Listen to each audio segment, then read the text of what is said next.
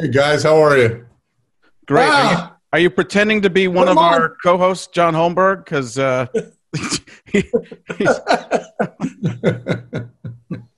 do that. That was too weird. Which one to look at?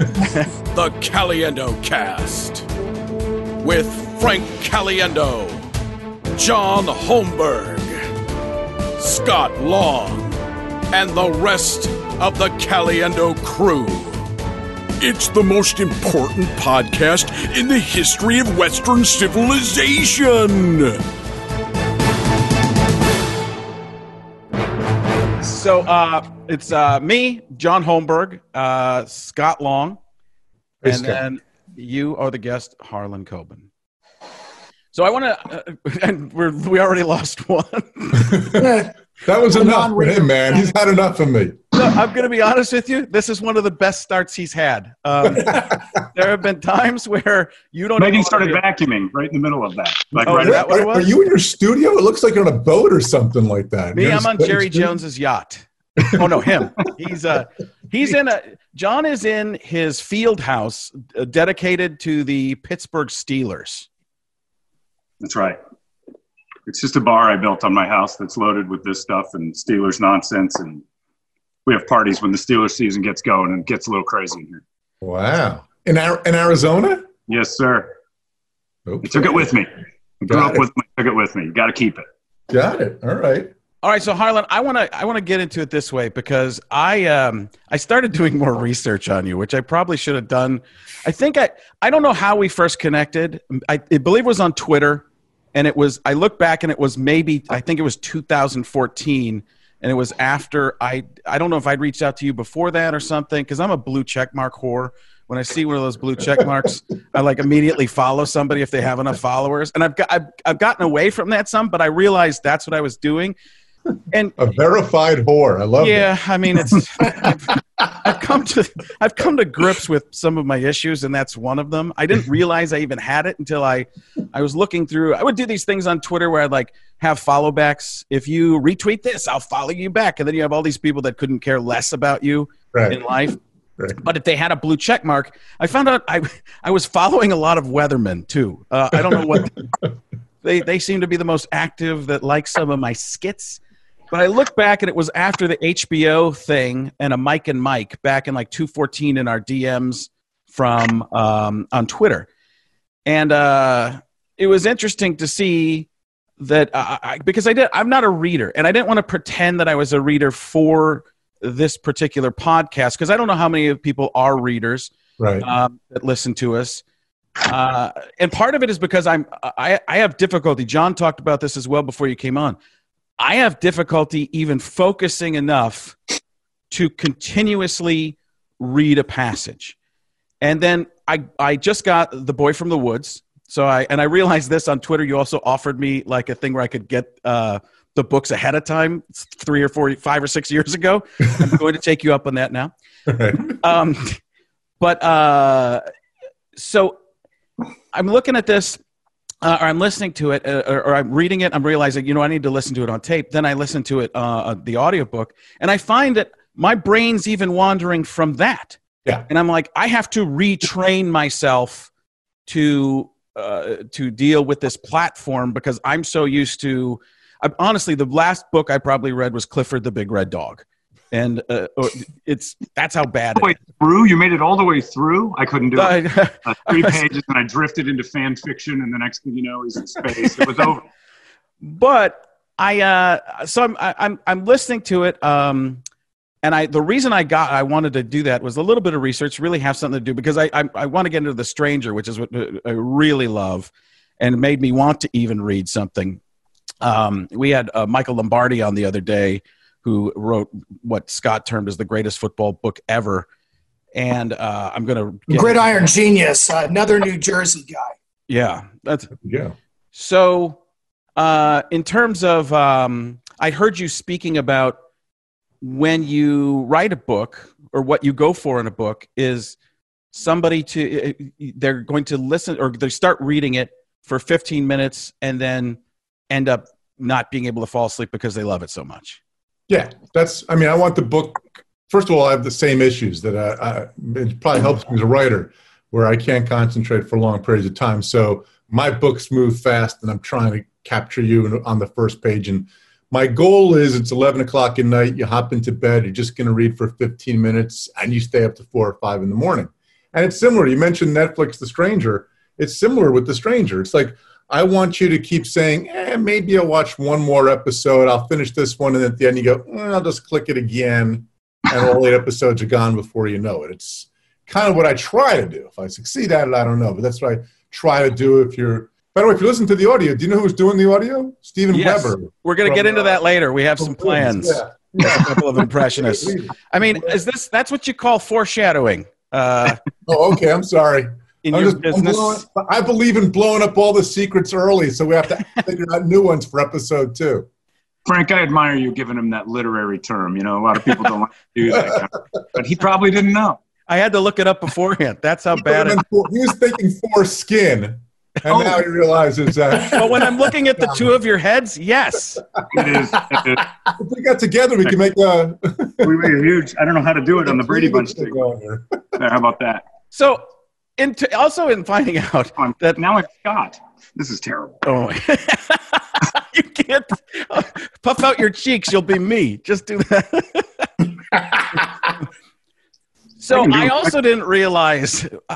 I said this to the guys before you came on too. I said I had no idea Harlan was this successful. I mean, I remember texting you or messaging you on Twitter one time. Now I feel like such an idiot because I'm like, hey, I just saw one of your stand-up logo things for the new book in the airport, the store at the airport. And I'm thinking, God, you are probably in every airport store. You're probably in all the bookstores. And I'm telling you about, hey, I'm in Charlotte. You're not going to believe what I saw, Harlan.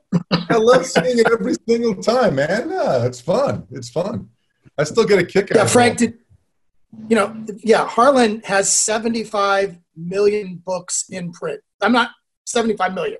Yeah. So, Frank, you like to think of Twitter followers and stuff. These are actual books. This is way more impressive. And I'm the reader here, just to give you an idea of what kind of reader I am. I am can you read that right there? The Kurt Vonnegut Humor Award winner for 2019.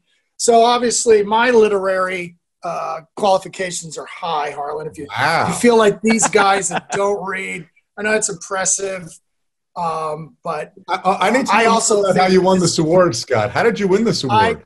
These guys. Wait a second. We've done 6 episodes about it already. Cut 5.5 of them. I'll go back. I got it from the Funzie. Remember in The Stranger? Novelty funzie, where you could buy things. This is like that award is like a award. I got it. Yeah, exactly. I was also given this award of most likely to sign fake Harlan Coben autographs at the airport. Oh wow! Congrats. John, there's a couple of stores I may send you to afterwards to pretend you need to sign some copies that I totally on Arizona book tour. So maybe you could do that for me. I'd appreciate it. That's as easy as can be. I'll do that all day. I love fake signing autographs and pretending to be other people. So it's perfect. The last one he got caught, it was Shaquille O'Neal. Yeah, Shaq Daddy, you got it. Thanks for asking. That was a great one. I did that once just to butt in. I was in the Diamondbacks spring training, and I'm standing outside, and this group of school kids went by. And for some reason, they thought I was Greg Colbert, a former player of the Diamondbacks. I'm like, you're Greg Colbert. And I'm like, yes, I am. And I was signing baseball after baseball for 15 minutes. I don't look anything like that guy. I had a manager named Barry Katz who he looked kind of like Dirk Nowitzki. And apparently he was in Vegas one time, and some beautiful girl thought he was Dirk Nowitzki, and she was with some guy who just escaped from prison, or not escaped, just been let out of prison. I think that's a pretty different story. It's a different story. Just been let out of prison, and he comes over and says, "Are you Dirk Nowitzki?" He's like, "No." He goes, "Pretend you are." So the woman comes over, "You Dirk Nowitzki?" "Unbelievable. Yeah, I just got done shooting some free throws, man. It was incredible." The heck of a German accent right there, too. So my main point early on was I had no idea. I started looking at so much you had done, and I want people to know. I mean, you have these deals with Netflix to do television shows. I was listening to interviews. You are a showrunner, executive producer. Also, it's weird. I didn't put all this stuff into my brain. I guess I saw it, but then I didn't realize. Whoa! And then I thought, wow, we're lucky to have you on the podcast. So thank you for being a part of it. I really do appreciate it. I'm a fan, as you know. I've been following you. I don't know how I started, but I probably followed you just because I like what you do. I think it's hilarious. I told you I was playing with the kids the other day, the nuns video, right? The nuns playing basketball. And for some reason, the line that kills me the most, which you told me you just kind of came up with, was when Charles Barkley's complaining about their play, and he said, "And they're nuns." Part of that is because of social distancing. Very good. And part of that's because they're social distancing, and part of it's because they're nuns. I just did a podcast with Shaq yesterday, and we came up with a new character, Trump Shaq, that's just Donald Trump and Shaquille O'Neal combined. That's the most amazing thing I've ever seen in my entire life next to me. It's tremendous and lovely, and I don't cross. He even said this. He goes, "Why do people say I cross my eyes? I don't ever cross my eyes." The whole time he was looking at them between each other. So you started out writing. You're a sports fan too, right? Yeah.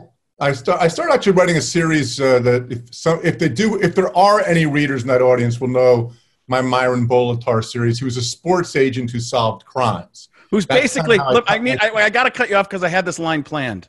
Oh, okay. He's the Matlock of sports agents, right? Is that? Sorry. Yeah, I kind of always thought of more of the Mannix, I guess. Matlock? Barnaby Jones was taken, I guess. The Barnaby Jones of sports agents. The canon of sports agents was taken. You fit in well with our references. Oh, God. The next part, Shillelagh is going to have a great time with some of those. Yeah, we have a guy. The Long Street, the blind. Yes. The Banachek of Colombo of sports agents. The McLeod of sports agents. We can keep going. But, so that was sort of my initial intent, and I've gone from there. In the last few years, besides writing a book every year, I've also had I've been working with Netflix. So we have 3 shows right now on Netflix in America, all limited series. I don't like to do season 2s, and a couple more coming in the next hopefully within the next few months even. Like you say, you're like me with because I'm the same as Frank. I have a problem not just with focus, but with drifting off, making my own thoughts about the characters. That then, as I realize I've read 2 pages, I've written another book in the corner of my head. And I'm like, so what you kind of described earlier was what I call binge reading, which I struggle with because that means that I'm doing it, but am I following or am I just watching? But how do you know as a writer with that same kind of mind what you've written is worth anything? I've tried writing long stories, long form, and I can't do it because midway through I'm like, this is awful. I'm all over the road. I can't. If I have to edit like 100 times, I'll just quit on it. Well, it's actually a good sign. Only bad writers think they're good. We all think we suck. Same with comedians, by the way, Harlan. Same, totally. But the difference is, and I'll let you finish your thought, but there are millions of open mic comedians out there, and some of them have been doing it for 8 years, where the only time once a month they get up. But the difference with a writer, at least they're not doing it in public. Right. It's worse with comedians. So I'm glad to hear that. No, please, I'm sorry. The hardest part is to get over the paralysis of thinking you suck. But you suck. I mean, right. Only bad writers think they're good. We all know, like you were saying with comedians or guys who do what you do, if you meet someone who really thinks they're good at it and willing to tell you that, they suck. We all know that they suck. It's actually a little bit like Twitter and the experts today, right? How many idiots do you see on Twitter who are giving like their opinion on climate change or virus, who haven't even read a book? They were idiots. You were like my seed science student in school. I'm going to take your advice over experts because you read an article someplace. The delusion that you think you know what you're talking about, and it's the same thing with being a writer. Once you know how hard it is, you are going to think you suck. That's natural. If you don't, you're not going to write anything good. I'm my biggest critic. I guarantee you, Frank, even though you goof on the people online who are giving you shit for your Pippin or whatever, that you are your toughest critic in terms of making sure you got that voice right. That's just part of what we do. Yeah, I guess. I mean, I block them. That's pretty much what it is. I don't know if you can the writer's block. So good though, too. Oh, it was pretty good. I mean, it was on its way. You don't understand what I had to do. It was so quiet that I had to boost the sound and then put it into a different program to reduce noise. Right. So that's why it sounded a little bit even more crackly than it actually was. I had to do a lot to make it loud enough that people could hear it on Twitter. People don't understand when you do those things. That's a difference between an audio-visual medium, and maybe there's a correlation with the written form. That when I put something out, if you listen to it on headphones on Twitter, or you listen to it on AirPods, earphones, or you listen to it on the speaker on your phone, it sounds different on each of those. Completely different. So people that say something that sucks, like, one, we all hear things differently. If you're over 30 years old, you don't hear the high tones as much as somebody underneath that age group. If you are listening to the various forms, like I said, you don't know. And I'm like, but whatever. Listen for the comedy of it. That's what I really care about. Is there something funny to do with it that I do with the character? And another message you'd sent to me is you said that's your formula, right, Frank? You do the impression, but you try to say something funnier than what they actually say. Yeah, that's what I think that you excel at the voices too, but I think what raises you to the next level, what takes the great and turns it somewhat legendary in terms of what you do, is that you say to yourself as you're listening, that's exactly what the guy would say. That's, it's that moment, it's the pause. That's exactly what someone like Charles Barkley, as we were just talking about, would say. But you're being far too kind to the people. Because frankly, if you're someone who is online and you are listening to your impression and you feel that it's your duty to then tell you that impression's not very good, you're a moron. Just move on with your life, for crying out loud. I mean, you can just say nothing if you don't like. Well, you can even do this. What's wrong with your life? Well, exactly. And you can do this, Harlan. You can complain about somebody and not tag them. Say all you want about me and how much you hate me and how bad I am at something. Right. But the reason you put the tag of my name in there is so you're hoping that I'll see it. And that's the reason I block people, not because they don't like something. They wanted me to see it. And I just wanted you to know this too, because we'll do some stuff later. John is unbelievable with the impressions and really amazing with the content as well. So we'll probably double up and do some crazy. Well, now I'm going to suck. That's not, you can't. You can't say how great you are at something. Not, John. It better be good, man. See, this is the problem. I could have come on and goes, hey, that guy was surprising. Now it's like, Frank built him up. Hey, John, I know you feel always like uneasy when Frank does that, and he does it almost every episode. Frank's not done it once for me, ever, on the show. You have to have a reason. And I don't feel uneasy. So thank you, Frank. I appreciate it. You don't compliment me in a way, and I'm just kind of here. Well, here's the reason. Hold on. Guys, this is the reason I do it. Because everybody on most people know me when they're a guest on the show, and they don't know John. And that's part of the reason we do the show, is for people to learn about John nationally, because people in Phoenix will say, Holmberg is way better than Caliendo. Like that's most of our Phoenix-based fans go, Holmberg kills Caliendo. And neither of us really care. It's more about the teamwork and the fun of it and what comes out of it. There are things John does way better than me, and there are two things I do better than John. You cut out? 2 or 1. 2 or 1. You're shooting high again. But that's the reason I really do it, is because most of the Dennis Miller, when he was on, he's like, the way you come up with this. And I'm like, yeah, but John does that kind of thing too. Who's John? No, the guy over there. Oh, I forgot about him, Chachi. I'm looking at the guy with the hat who never gets complimented, and I can't figure it out. Sitting over there like Helen Keller, half the episode, unable to hear speaker. Another thing that I heard you talking about that was very interesting to me was the what if, when you find, so you see something in current times, and I think we do this as comedians a lot, which is why I think when we get to The Stranger and watching that, it's put together in many ways, and maybe comedy acts are put together like what you do. There are callbacks. You learn about things along the way. But the what if, you see something in current society, you say, what if, and then is it almost like a reverse engineering type of situation? Yeah, well, first of all, as opposed to you comedians who do a number of what ifs and use them, I one time got to walk through Central Park doing an interview with Jerry Seinfeld and got to sort of watch him do it. As he's walking along, he's like, what? What's that guy doing?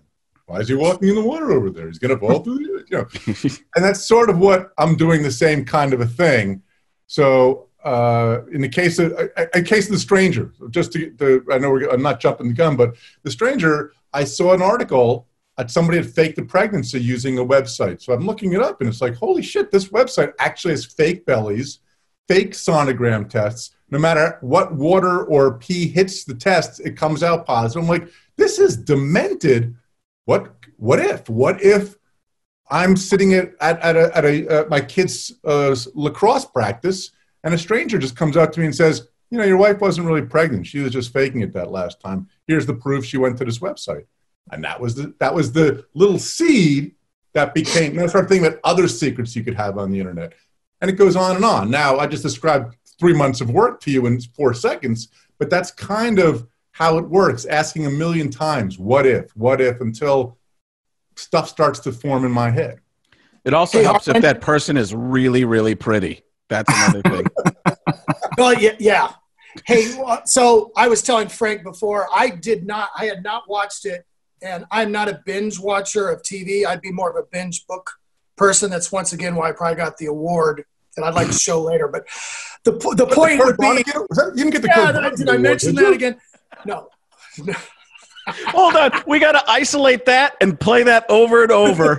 Harlan Coben, you didn't get the Kurt Vonnegut award, did you? Proud to display it in his mobile home right now. For yes. Well, very similar. Soon, if comedy doesn't come back. Right above the commode. Go ahead. I'm so sorry. what I try to speak to is that I thought, now I don't even feel like I want to say it to you, but I felt like this is one of the 5 best series I've ever seen on Netflix. I started watching it yesterday. And I loved it. I could not stop watching it. And one thing's interesting, your books are in New Jersey, but you've done 2 series. So I'm going to watch The Safe now, and they're both in England. 5, which is also by the same team in the UK, yeah. Okay, so you have to adjust the writing to fit England versus New Jersey. And I read one of your books to get a feel, and I'm going to read some more of those. My point was, the characters seem tougher in New Jersey, but they seem smarter in England because of their voice. Have you ever thought about that? No, I'm watching it. That's the way I look at it. The dumb guys seem smart in England. Yeah, because they speak with an English accent. So right. So how did you adjust for that when you first wrote the first one that was English versus Jersey? Yeah, I've also done 3 in France. The next one, The Woods, which will be out on Netflix, is from Poland. The one after that, The Innocents, from Spain. I sell a lot of books internationally, so it's something that Netflix wants. The way I kind of look at it is like I wrote a hit single, and I performed it, and it was a big hit.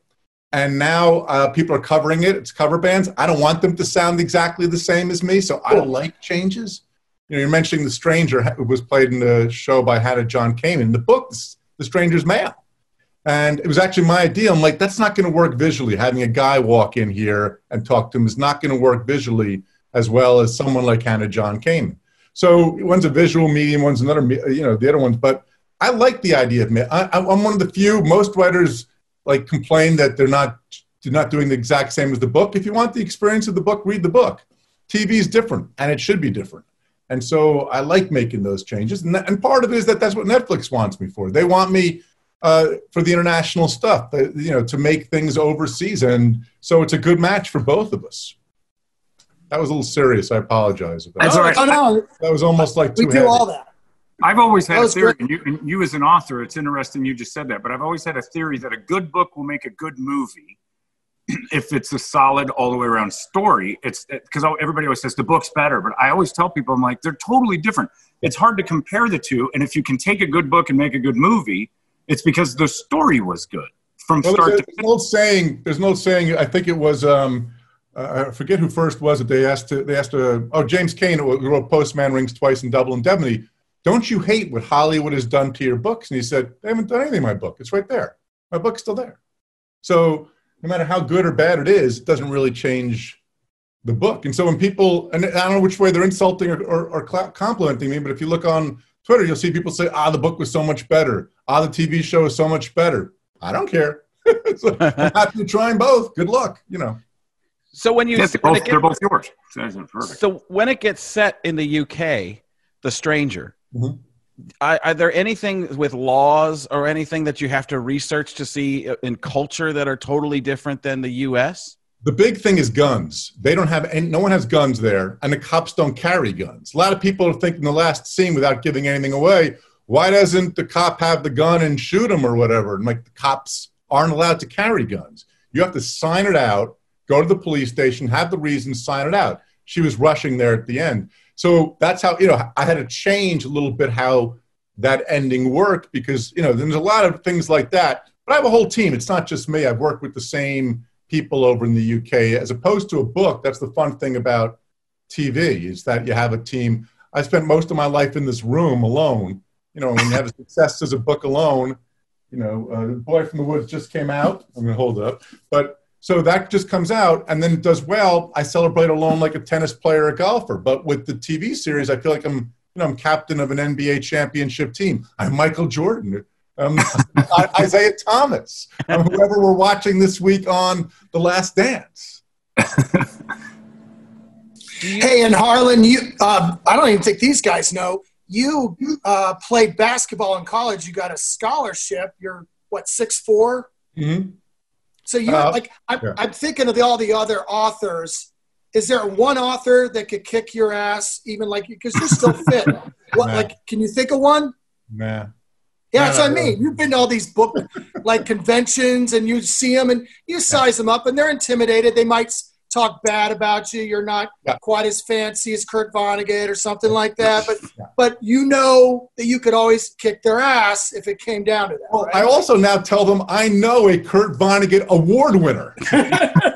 You know how much I've seen him meet to people when I use that now to defend myself?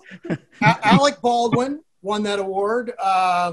I'll think of some others, but that's fine. Go ahead. Great literary artist, Alec Baldwin. Wow. Yeah, he does all his books are amazing. Faulkner.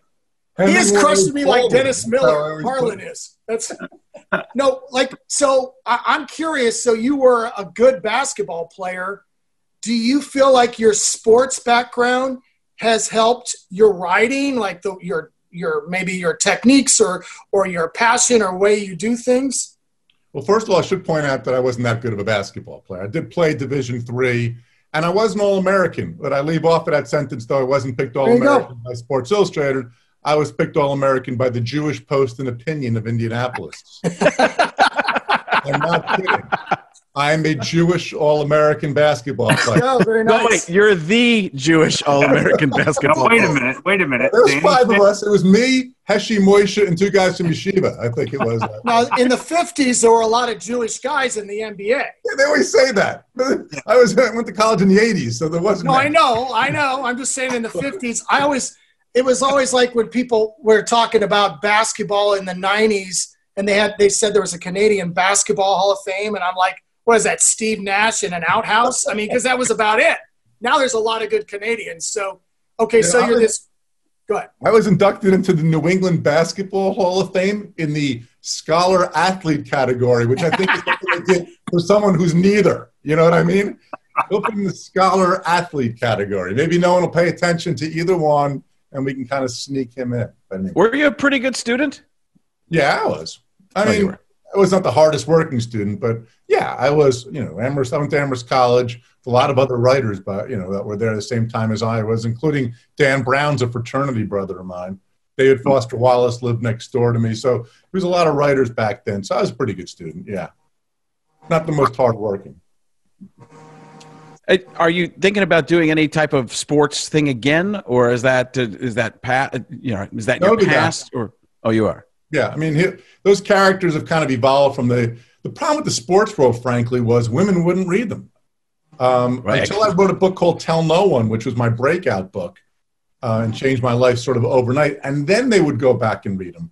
But really, for years, it was very hard to convince, especially a female reader or someone who didn't want sports, because they're not really sports book. It's not like Biff scores the winning touchdown in the last scene. It was just, but it's a great, as we all know, it's a great world to place the story, right? Because people care so much about nothing, and there's wealth, and there's drugs, and there's all that stuff that goes on. It's a microcosm society raised to the 10th degree. So I loved writing about that. But the sports itself, there was never really those sort of moments. But so it's hard for me. I want to go back, and I sort of do it a little bit, but not like it was back in those days. But those books are still out there. So, Harlan, you're telling that to a guy, Harlan, that is known for sports impressions. Right. That does more than just sports exactly impressions. What I mean, right? I know exactly, because they see it coming. And the John Madden 20 years ago, or the John Gruden now, it's for a huge part of the audience. It's go right through it. Take note. That's why whenever somebody wants me to do a sitcom, I've had a couple of little deals to do sitcoms, and they're like, well, we want you to be in the sports genre. I go, you're cutting off at least half the audience right there.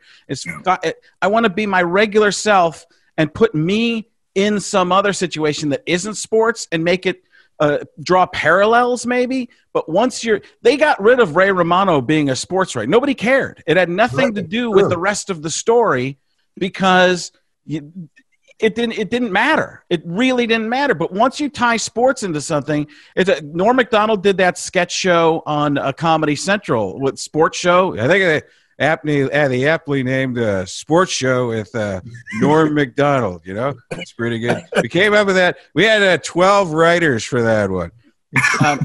He always names all his shows are like, whatever he does is like stand-up comedy special from Norm Macdonald, starring Norm Macdonald telling jokes out loud in front of people. He does like to explain, doesn't it? But if you think about it, we have a couple of great sports movies, but for the most part, they bomb. It's very, very tough, even if they're great, to get the sort of that sort of audience. Well, George Will said something amazing, and as a baseball fan, it never really got to me until I watched him say it. Somebody said, what's the best baseball movie ever made? He said, there's only one, Bull Durham. So the only baseball movie, it's about baseball. The story's love affair is baseball. All the other stuff's aside. And somebody said Field of Dreams. He goes, that's about a father and a son. Right. Baseball's in it. And he's like, there's one baseball movie. That's it. That's any good. In a pig's poop, that ball's as dry as your granddaddy's scalp. The Natural is number one in my about baseball. Wonder Boy. Yeah, it's amazing though. But when you think about it, and I'm sure as an author, you see that it's all the underlying theme of it is baseball. That's what that movie is about: the love of baseball, and baseball being the story. And when you look at it, none of the others are about it. It's about people playing baseball, or baseball's in it. But you're right; it's hard to write a sports movie that's any good. That's actually about the sport. Yeah. And I frankly wouldn't be interested. That one's a great movie, but I'm not actually that interested myself. And we're sports fans because we'll also then turn on a game instead, maybe. So like I say, it limits the audience. It just in the old days, now you have to watch those movies just to get your sports. I'm about to put on Bang the Drum Slowly and cry like a 3-year-old. With De Niro. Yeah. I'm getting that desperate for sports. Pride of the Yankees. You guys want to do a little Pride of the Cardinals? Actually, think of all the sports movies that made you cry. The Gail Sayers, the Brian song. Brian song, number one. That's still the one. Field of Dreams made you cry. Bang the Drum Slowly. Sure. Pride of the Yankees. Those are like your top 6 of 10 weepers, and they're all sports movies. Tanglefoot, the great Lou Gehrig. Oh, there's so much for Salehi in this audience. Yeah, he's So I'm going to explain that to you quickly, Harlan. When we do dated references, we have basically an intern who I met in an airport who recognized me, who works at the Cronkite School, who goes to the Cronkite School of Broadcasting at ASU. And we bring him in near the end to try and bring up all the references he's heard throughout the show that he might not understand for anybody 25, 30 years and under. And there are quite a few great ones this episode so far. What's funny is Frank didn't mention this, but at that airport, Frank was staring at your picture standing next to it going, I know this guy. I know this guy. No, I left that out on purpose, John. Those. I didn't know that. I want to backtrack for a second. With the Last Dance, and we start getting to the years, and the Knicks were always losing to the Bulls. I got a feeling, to use an old reference, that Patrick Ewing is going to play the role of Hamilton Berger in Perry Mason. The Last Dance was Perry Mason. Patrick Ewing is going to be the Hamilton Berger of this. And isn't it true that you stood in the middle of the lane? And isn't it true when Perry Mason would do that? And isn't it true that I'm sucking all the air out of this courtroom? The best, I've been watching a lot of Perry Mason lately, ironically, for some reason. And my favorite part is that no one back in you couldn't get away with this now, Harlan, if you tried to write a book like that about how unbelievably wrong the whole system, like people will just stand up in the courtroom and say, well, he's crazy and then they just start talking to that guy. And Perry's like, well, why don't you just admit you killed him? And somebody goes, well, I wouldn't have killed him, but I had to. And it's like, well, the judge never has a job. He just sits there like this until Perry says, somebody stand up and admit it. Don't worry about it. It's the best show ever. Everybody is an expert, like in everything. So anything that they perceive as a mistake that in a TV show, I can't tell you the comments that I got on The Stranger, most of which were wrong, and people don't get that they're also wrong. Like they watched 3 episodes of CSI, so they know all about body temperatures and discovering how long it takes for a dead body to be found and all. And they're wrong all the time, but it doesn't stop them. You know, I can't imagine what it would be like if Perry Mason was airing today to the same crowd that has to point out, well, you know, this couldn't really happen. Well, yeah, it can, but... Yeah. He walks right into everyone's house. He's just a lawyer, and he wanted to say, well, I guess we've got a body here. I'm going to go ahead and investigate. I'm the other side's lawyer. Do you mind if I talk to you for a little while? Right. Della, write this down. Yeah. What is the responsibility you feel as far as like crime scene investigation knowledge and getting into luminol and playing that game when you're like, okay, I need to know everything about this before I start writing because I'm afraid people will crush me? I don't worry about it while I'm writing it. I have an expert look at it. I'll do it afterwards. No, you know, when we do these TV shows, believe me, there's nothing wrong ever because they run everything by a team. It's actually kind of annoying to me. Sometimes the team is a little too much. So everything that people think, like in The Stranger, again, not to give anything away, they think in episodes, the end episode, they go, oh, well, his body in the woods, they know the timing doesn't work. I'm like, if you think the body left in the woods maybe weeks, that they can go to it and say, oh, this person died 4 weeks ago and on Tuesday between 8 and 9 a.m., you're watching too much CSI. So we actually have people who do all that, and I have people who will go through the book at the end and make sure I didn't screw up. I never stop because research will get you lost. If you do too much research as a writer, you're going to get lost because research is a lot more fun than writing. So right. I'll use any excuse not to write. So I'll do research instead. I'll say, oh, I'll look this up. I'm writing a scene on 5th Avenue, New York. Oh, I can't write it today because I have to go to 5th Avenue and smell the hot dog stands and watch. No, you know what it's like. Write it now and then worry about the exact details later. Have you ever had a moment where you're writing and you're like, ooh, the crux of my whole story may not be scientifically possible, and you have to ask somebody? Almost daily. There's a lot of these stories falls apart. But usually it's, I'm just panicking, you know. Now, one of the great things about The Stranger is the TV Netflix version is the actors. I mean, you had to be like super stoked with some of the people you got. Yeah. And I mean, you got even the guy that was romantic in the Taster's Choice ads. Look that one up, Sean. Remember those ads where there was like a couple and they were Giles like from Buffy the Vampire Slayers, how both. Yeah, Anthony Head. And so I'm watching and I'm like, where is that guy from? Because I never watched Buffy. And I'm like, that's a Taster's Choice. Yes. That's a deep cut reference. That's going to send you a reference guy. That's a deep Oh, my gosh. You got to watch those ads and see them once because you'll be shocked. And these happened in the 90s. They were like, it was like a couple. And that was like freeze-dried coffee. I think it was like so it was terrible coffee. Yeah. But somehow they concocted these romantic relationship between these two people for like 30 seconds in the ad. Very creepy, but he's great. He's great in the show. And you were not so good in the show, though, Harlan. You were quiet. But you were in it. I stole the scene. There has been Oscar buzz around my performance as Silent Guy for 8 seconds sitting in a chair. Weren't you behind a computer? If I remember correctly, you're behind a computer desk. Yes, I'm a computer geek. Don't speak. Don't do anything. I don't hold the phone in my hand. But I was brilliant. I don't want to brag, but I brought a lot to that character. I'll give you permission to put my name in the credits so people don't ever shit on you. And they spin that guy off into his own series now. Hey, Harlan, there was no actor that had more of the backstory than you. That's Was Was that research? Was that a full? Did you ask the director before? You're like, how do you see my character? I know. We had no idea what we were going to do with me out. We were on set, and all of a sudden they said, "Why don't you, sit here and just do this thing here, whatever?" And I sit there and they go, "Oh, and here's the guy's ID," because they had someone else who was going to do it. But it's a different picture. Literally, it's to keep in my pocket. But it's a different guy's picture on it, so make sure you keep it. Like someone's going to see this. It's hilarious how into it they kind of get when they're really doing the whole world. It's fun to watch. What would be great is next time you put on a bad hairpiece and some dark glasses and go Excelsior, and you just show up in all of your as Stan Lee. I think that would be even more fun. I want to go back a couple steps here, because this is something that, as you were talking about writing in your mind wandering, do you have the end of the novel set in the beginning? Because you have so many twists. Right. And that's what I really like. And I saw some complaints from people, and it's what I loved.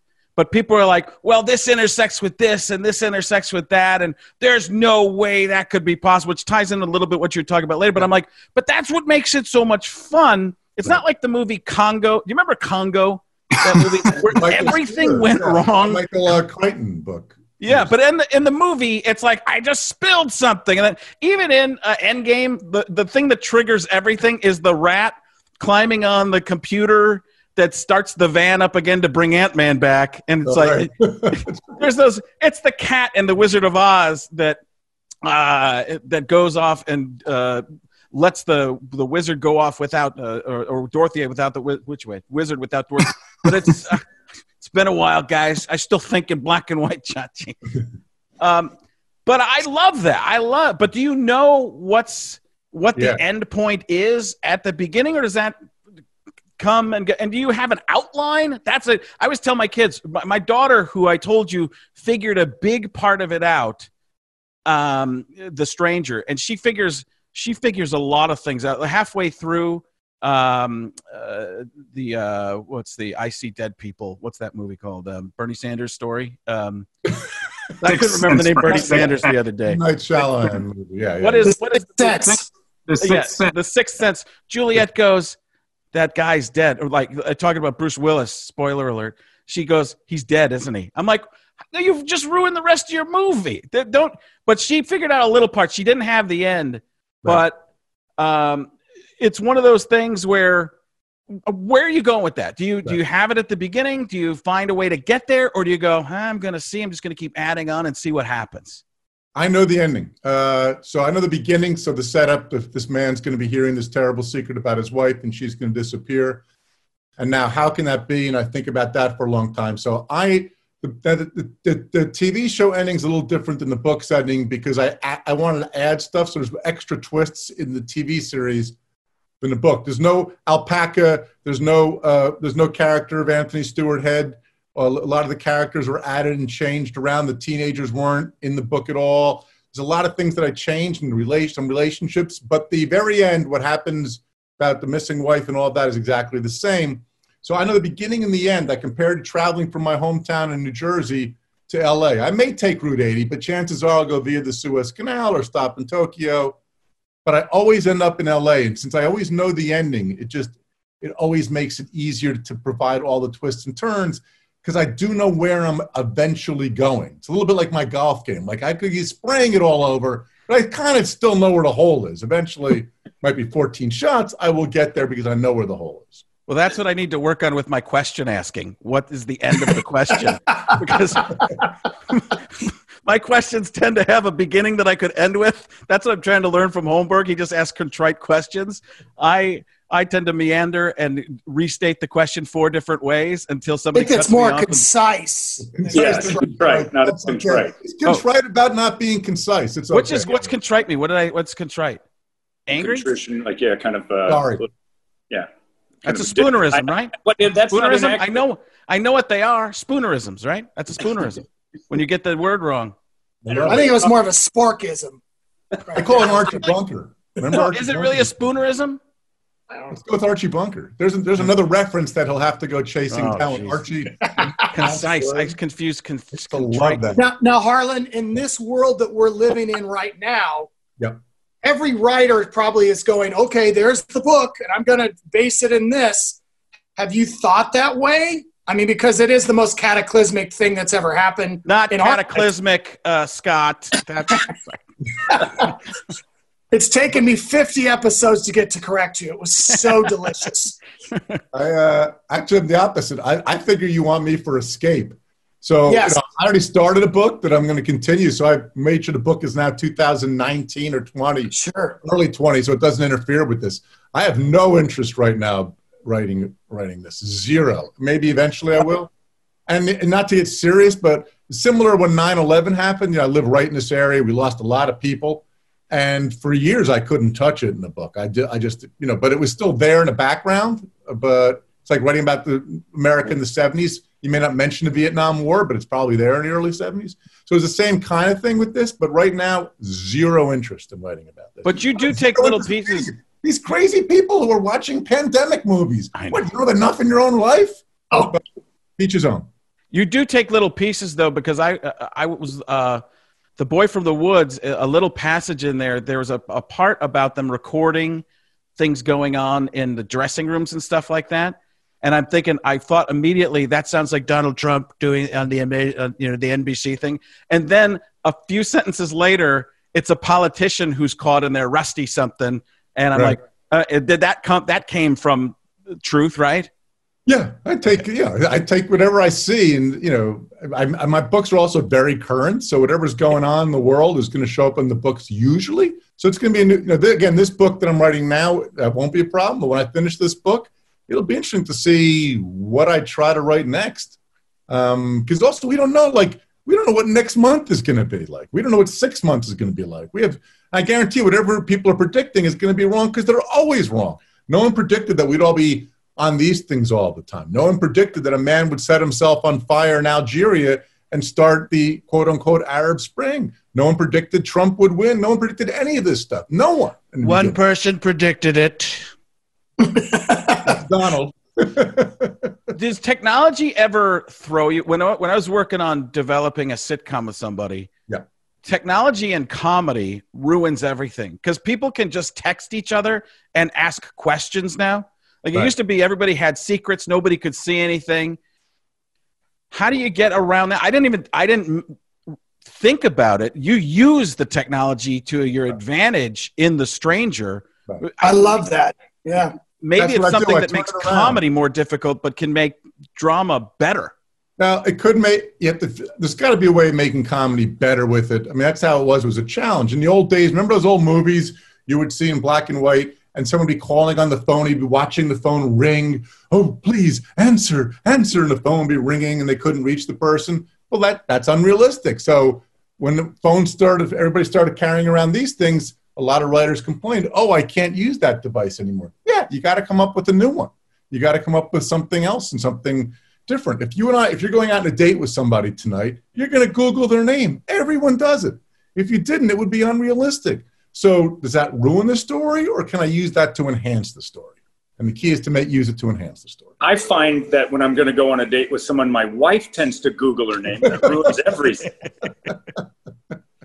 That was too easy. You should watch this show then, because that has some of the elements of what Harlan hits on.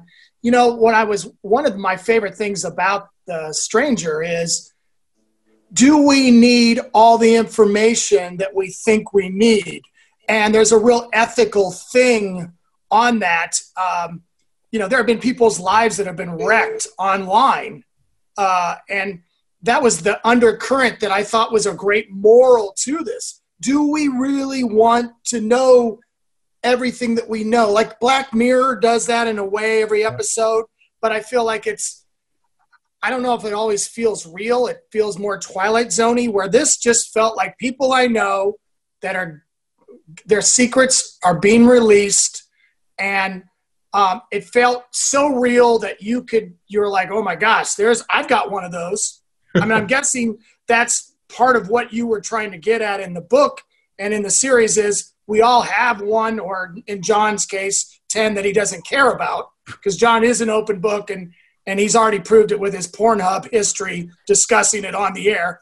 Harlan, if you don't know about this, to cut you off for a second, Scott, and continue, John actually opened up his phone to his porn on his phone, had me read them all as John Madden, all the most recently watched stuff. And I'm going, this is stuff I don't want anybody to know about me. You know, grandmother in bed with great grandfather. Like, what do you want? What is this? He's like, well, we all seen some of it. I don't know. Even if I have, I'm not admitting it at this point. I love that. Holmberg would ruin The Stranger. I've got a secret. No, you don't. There's no secrets. Is it about the hooker? Yeah. Oh, you mean she? Okay. Yeah, I knew that the whole time. Yeah, I don't like that. I don't like when I can. I tend to accidentally figure stuff out. The Sixth Sense. I leaned over to a guy and I said, "I think he's dead." And somebody said the one we were talking about, and the guy goes, "Yeah, I don't know." And then in the end, he looks and goes, "You ruined it." And I'm like, "How did I ruin it? It was a shot in the dark. I just had a thought, and I didn't mean to." Like I'm the worst at figuring things out. Again, my brain starts writing its own show, and I'm like confused beyond belief. I'm a huge Better Call Saul fan, and the details and what's going on in that show to Breaking Bad makes me admire writing so much, because the attention to detail for what you're doing and turning into that TV show, and then just and knowing people are going to remember the subtle detail of episode 1 to episode 4 and say, no, you didn't intersect those properly. It's just got to be it's got to wear you out beyond belief. Yeah, it's also pretty cool. Well, there is that. Think about Netflix. You know, Netflix, they press a button and 190 countries get all 8 episodes. I go to bed, I literally wake up in the morning and there's comments on all, people watched all 8 episodes. Part of it's sad it's over for me that quickly, but the amount of people that watch shows on Netflix, you know, the numbers, I'm not allowed to reveal them, but the numbers are staggering of how many people watch these particular shows. And of course, they don't even know how many, because if you did it, how many people is your household? How many people have, you know, have your kids given the code to? How many people per account? You just have, you have no idea in many ways. Netflix is a fascinating business. The other thing that's cool, this is an insider's thing on Netflix you guys might like. Have you ever noticed that the poster changes for the show you're watching? Like sometimes you'll put on The Stranger and you'll see The Stranger. Sometimes you'll put it on, you'll see a house. Sometimes you'll put it on, you'll see the male lead. They constantly, we have about, I think, close to 20 different images that we are changing depending on your algorithm and how you react. So if you don't react to it, we're going to change that one. If we notice you're watching a lot of kids shows, we'll probably put the teen people who will be on your poster. I don't know how they figured it out, but it's weird, that whole algorithm stuff. Have you ever noticed that, though? Like the poster changes for certain? Yeah, and I think I've heard somebody talk about it, but I don't want to see what comes up as John's poster for you. Well, it depends on who's interested. You know? That's true. That's it. It's not going to be a picture of me, but it's a picture of something I'm doing. Who do you enjoy, or what do you enjoy watching right now? Are there not much other than my own stuff? I'm just promoting my stuff. I'm not really interested. Smart. Yeah. No, let me say. Okay, promoting.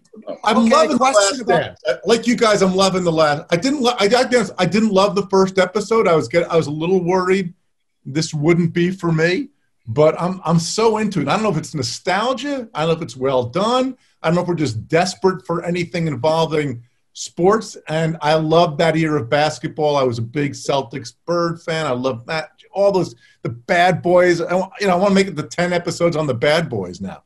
Yeah, yeah. A little. What do you think? What do you think of Ken Burns saying that it's bad journalism because you gave Michael Jordan final edit of this entire thing.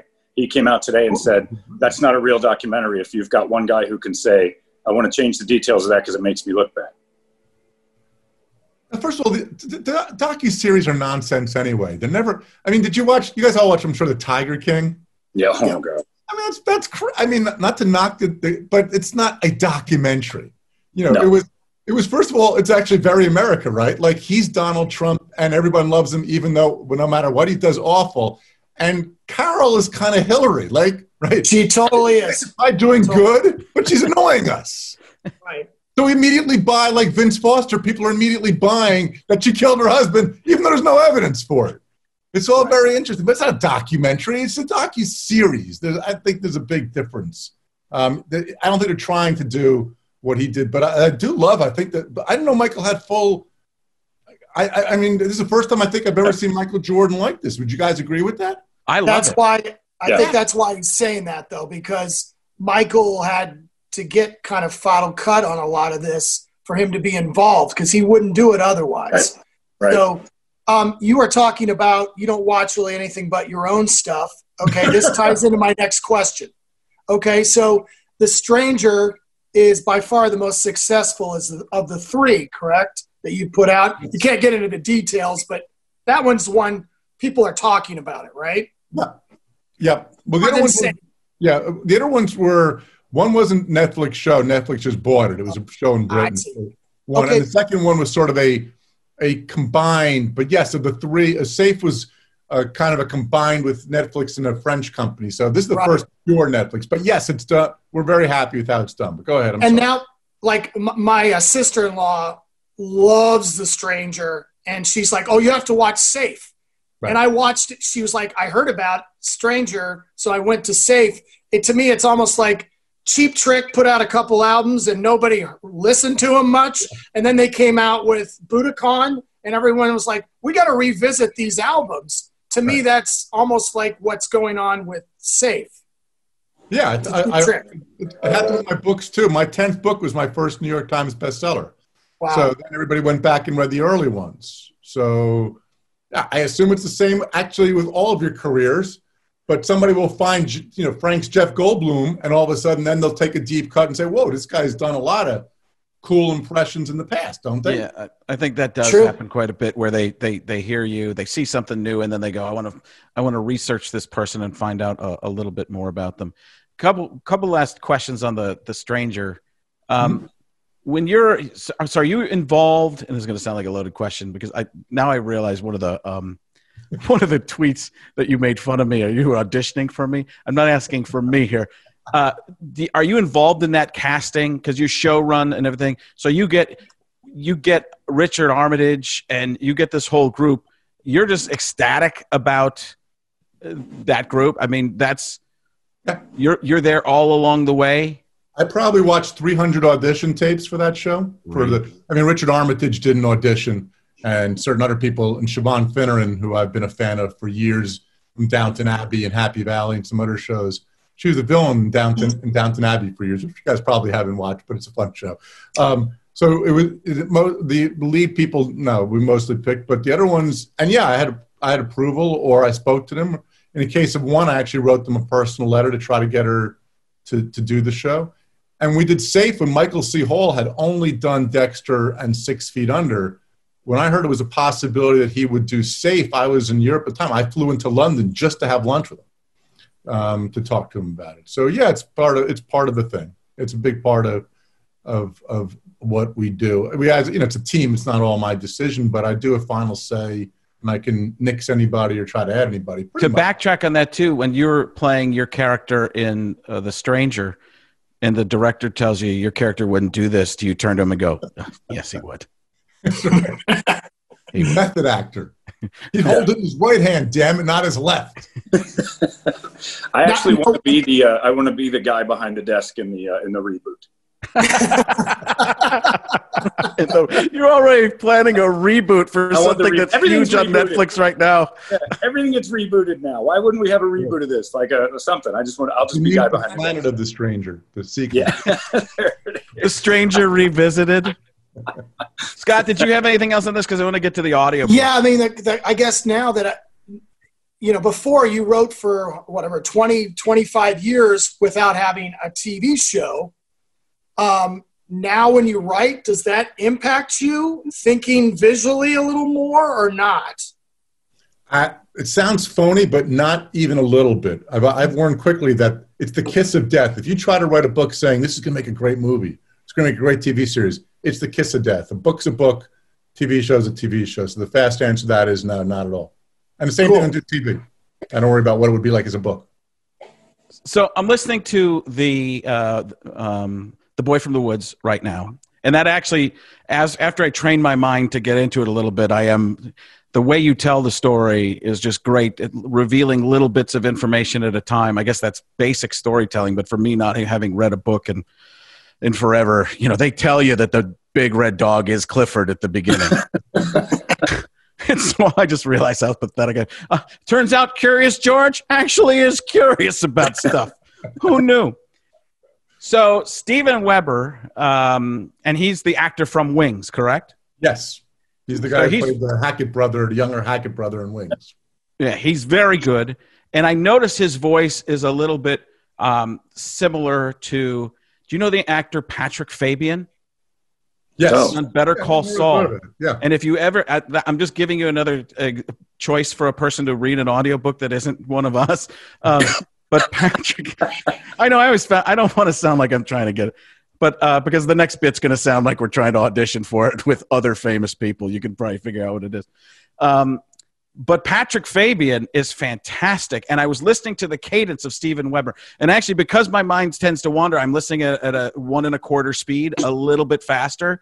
And he's very Patrick Fabian sounding. So maybe you wouldn't want somebody who sounds similar, but what a great voice. And he's really, really good. I'm enjoying that so far. This is an obvious question. Have you ever tried doing audio? Because part of the audiobook is breaking up the different voices. So I did one once. It was the worst thing ever.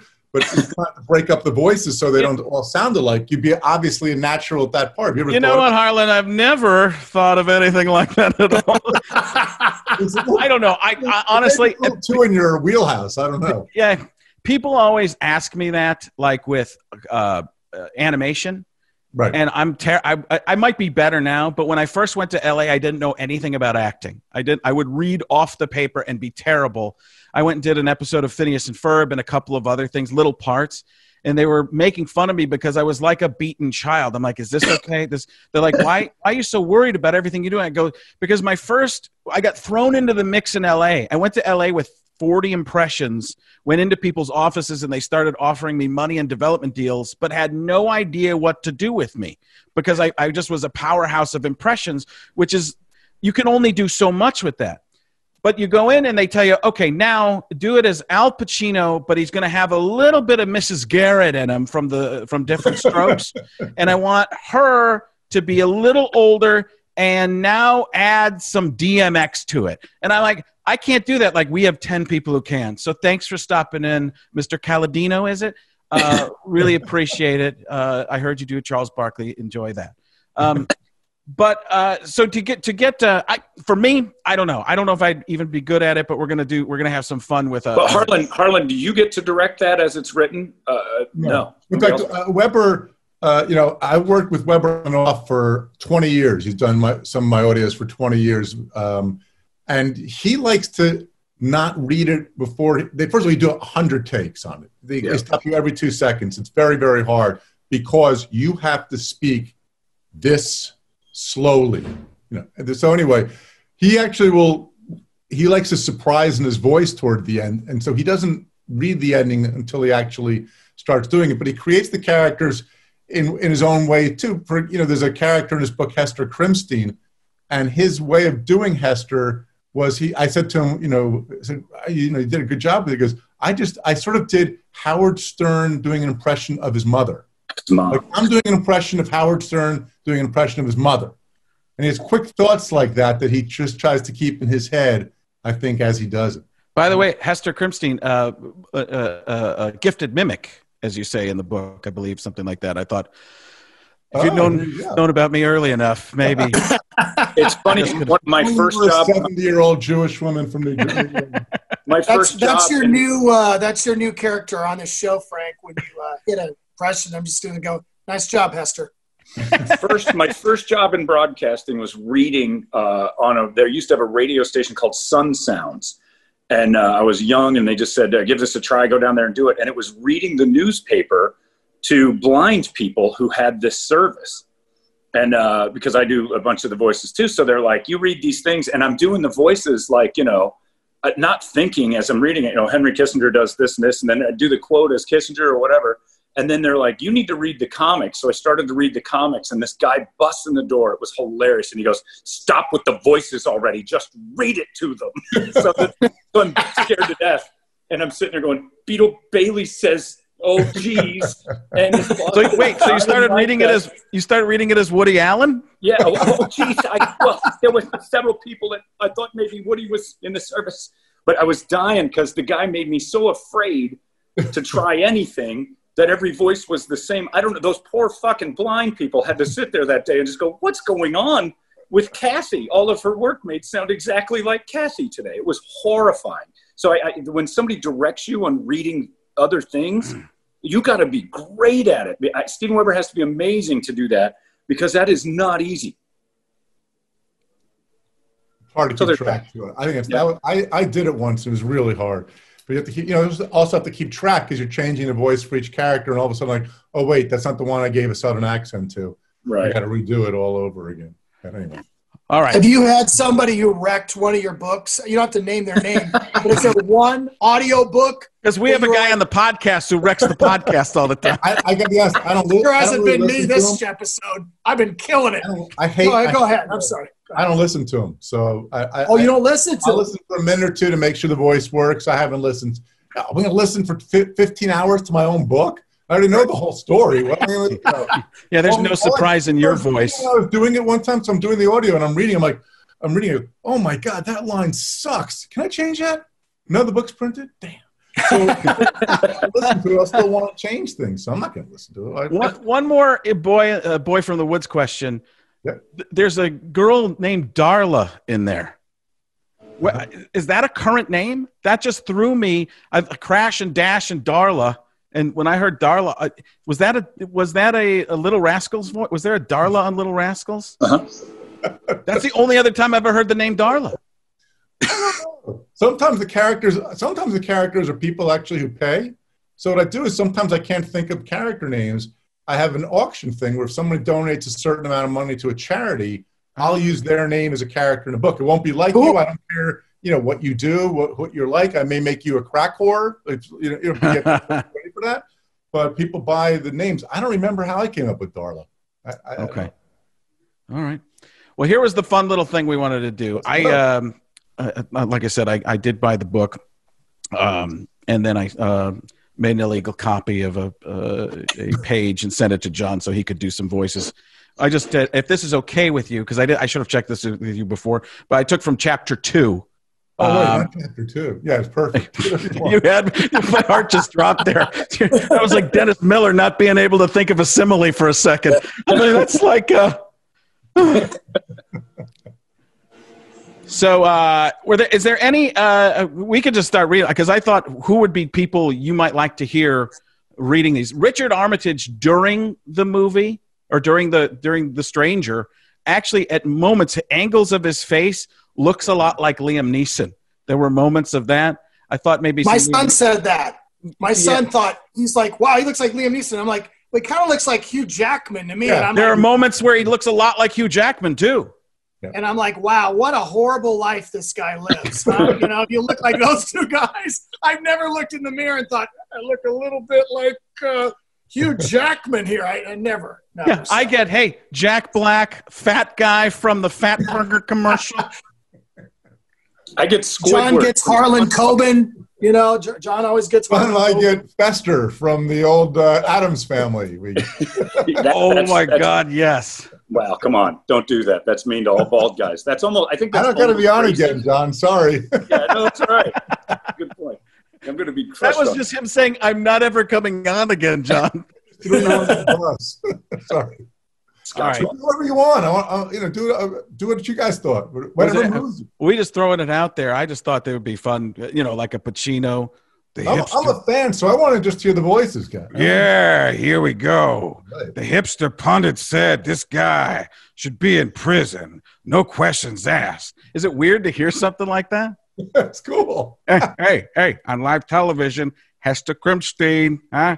She was about to counterpunch. Oh, she did. Get to it, Bobby. They told me to read this slowly, huh? Read the script slowly when she spotted what looked like, get to it, Bobby, her grandson in the peripheral vision. What everybody, Scott said this one, I think it was Scott, maybe it was John. Morgan Freeman's always perfect. It was hard to see through the studio lights. We're going to edit that. Try that again, Morgan, if you don't mind. Take two. I'll do it when I'm ready, Sonny. It was hard to see through the studio lights, but it sure as hell looked like Matthew. Whoa, strong words. And I thought this would be a much more fun segment than it is. This sounds like an awesome book. I'm going to have Toledo put the music underneath. Yeah. I'm thinking a really bad author could hire Morgan Freeman and he would make the book seem good. Is that possible, Harlan? Do you think it's possible? For Morgan Freeman, yeah. John's not even jumping in. John doesn't even want to be a part of this. John's suggestion was this: read the passage as Donald Trump, because he would just start doing whatever he wanted to during the whoa, strong words. I've got some even better words. I don't know what Harlan was thinking during this. This is about 5% of what I would have been doing. And the show's host, once cute prepster, whose main debate technique was to freeze a baffled expression on his face, which is probably what Bill Maher does. Bill Maher could not contain me. No chance, no abilities.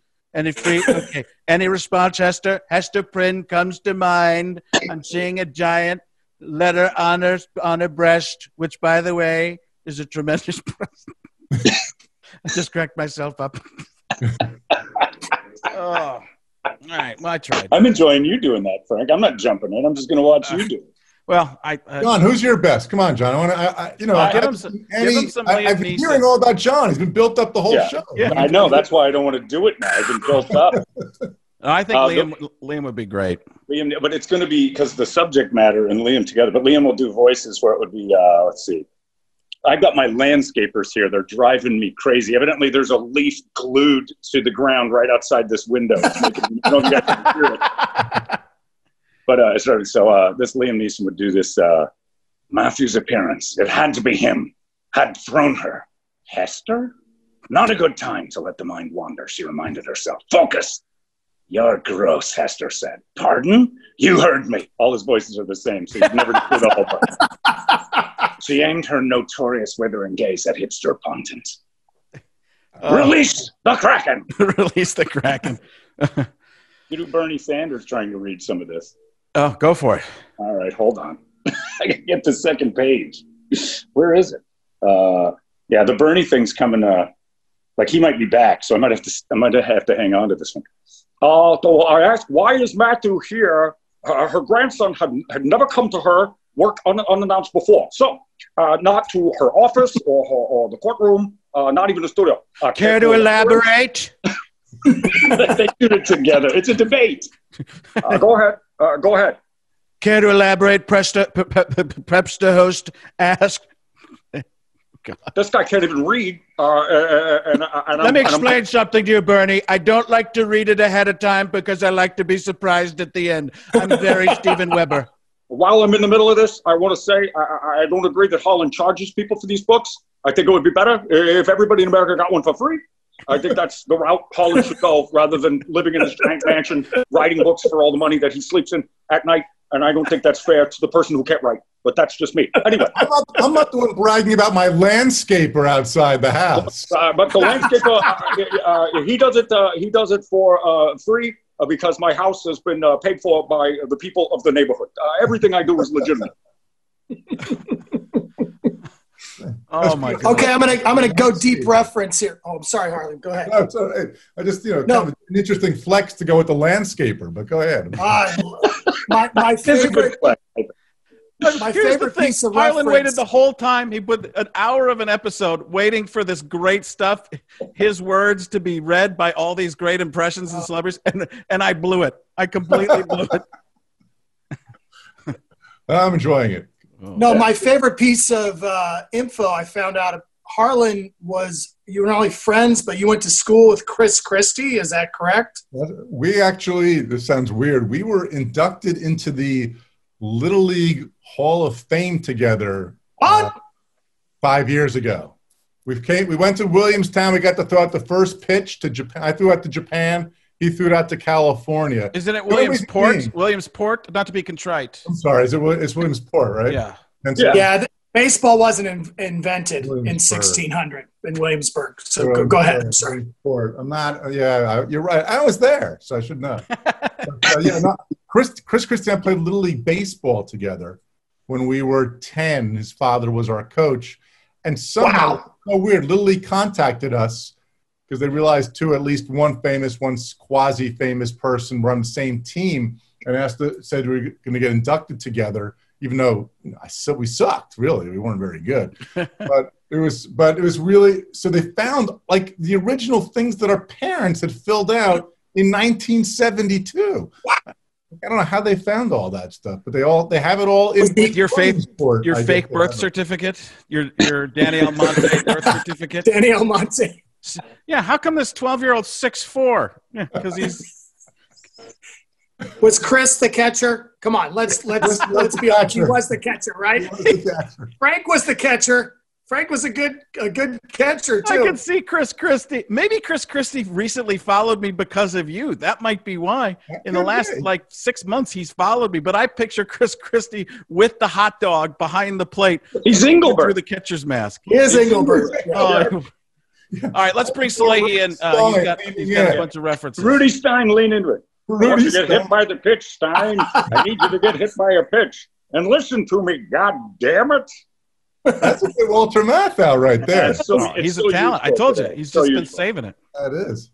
All right, Sean Salehi has entered. Homer Simpson was Walter Matthau. Yeah, you watch the early episodes, and Dan Castellaneta is just doing old Walter Matthau lines, actually. Like, just kind of, it's great to watch. That's a neat one. That Homer Simpson totally evolved. That is an amazing voice. Different person. He and Bart switched roles, basically. I've never seen two characters switch so much.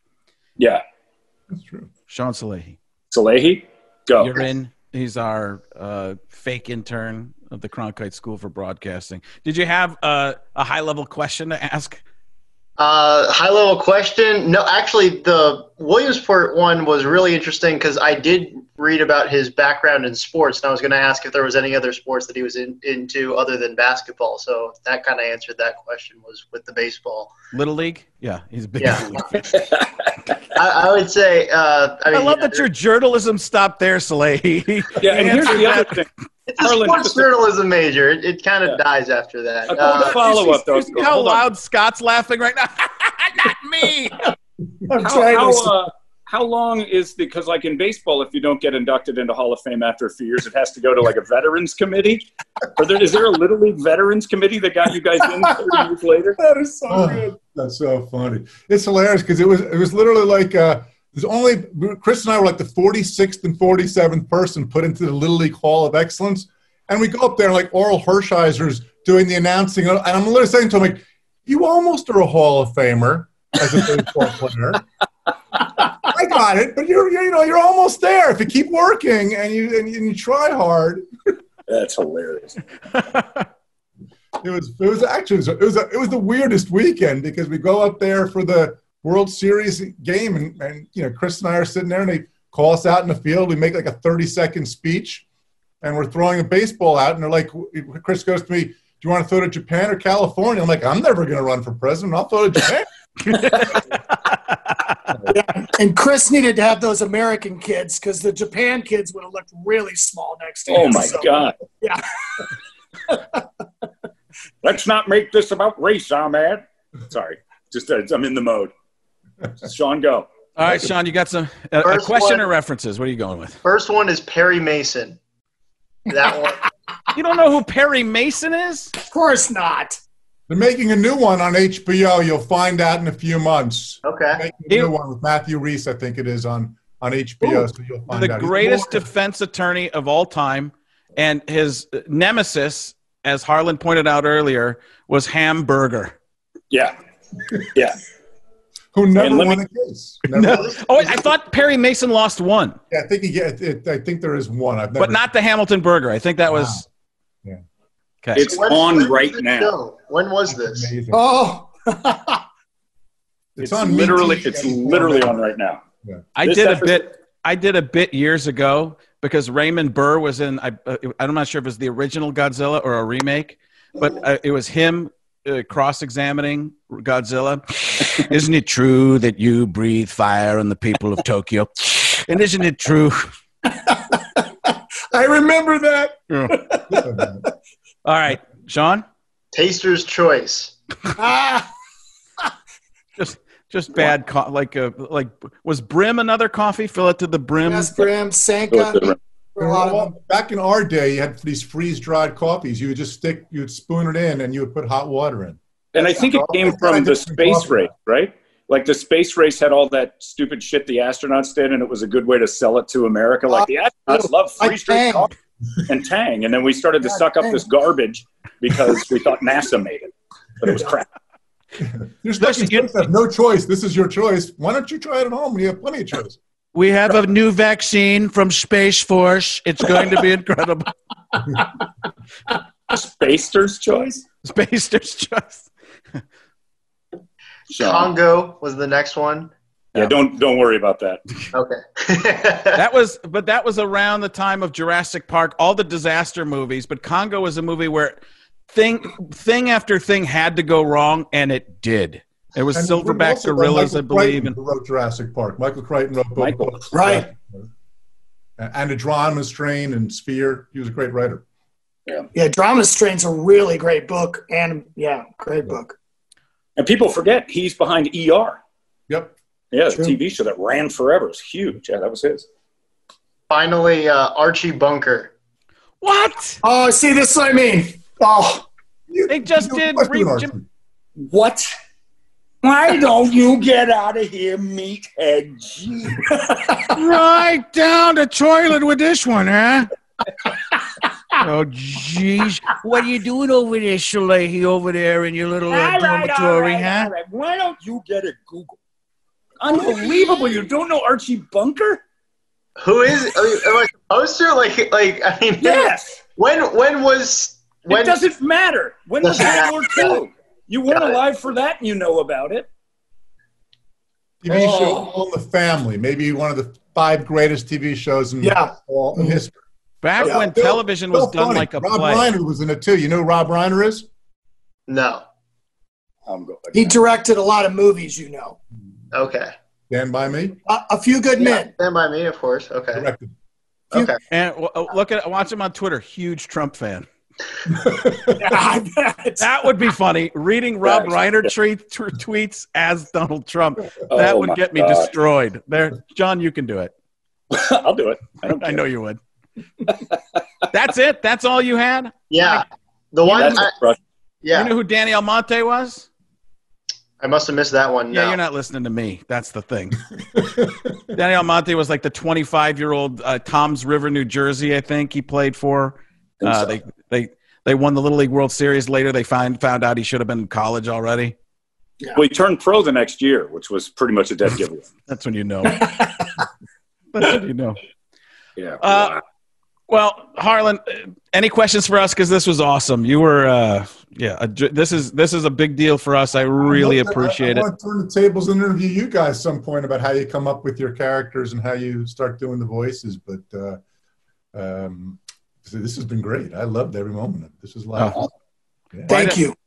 I appreciate it. This was incredible. And the Boy from the Woods is now available. Netflix is The Stranger, Safe, The Five. And you put my name in the search engine, it'll all pop up. Yeah, and The Woods is coming. Cool. The Woods is awesome. coming. Yeah, there's a few things that'll pop up if you put your name in there and a couple of And I do like to say I resonate with the idea that he watches his own stuff, because even on YouPorn, I only watch my own stuff too. When did you turn into Scott? What just happened? I know he's doing jokes. I love it. Come on. You went Homer to Bart. That's what's happened here. It's the landscapers, isn't it? It's the leaf you take. Honestly, they're driving me insane. I'm sorry. We can't hear it. Can you guys hear it? It's so loud. Yeah. Here's Salehi. What's a landscaper? No, I know what a landscaper is. Groundskeeper Willie. What? Who? That's what. Sean once told us that he doesn't watch The Simpsons actively, and I was like, would you watch it passively? How does that work? All right, Harlan, and people can follow you at Harlan Coben on various forms of social media, or the Instagram machine, or the Facebook machine, or whatever. Awesome. Thank you, Harlan. Pleasure, man. Thanks, guys. Thank you, Harlan. Really awesome. Thank you. Thank you. All right, how do I get out of here? There we go. I'm getting out. Don't worry. I like how he narrates his way out.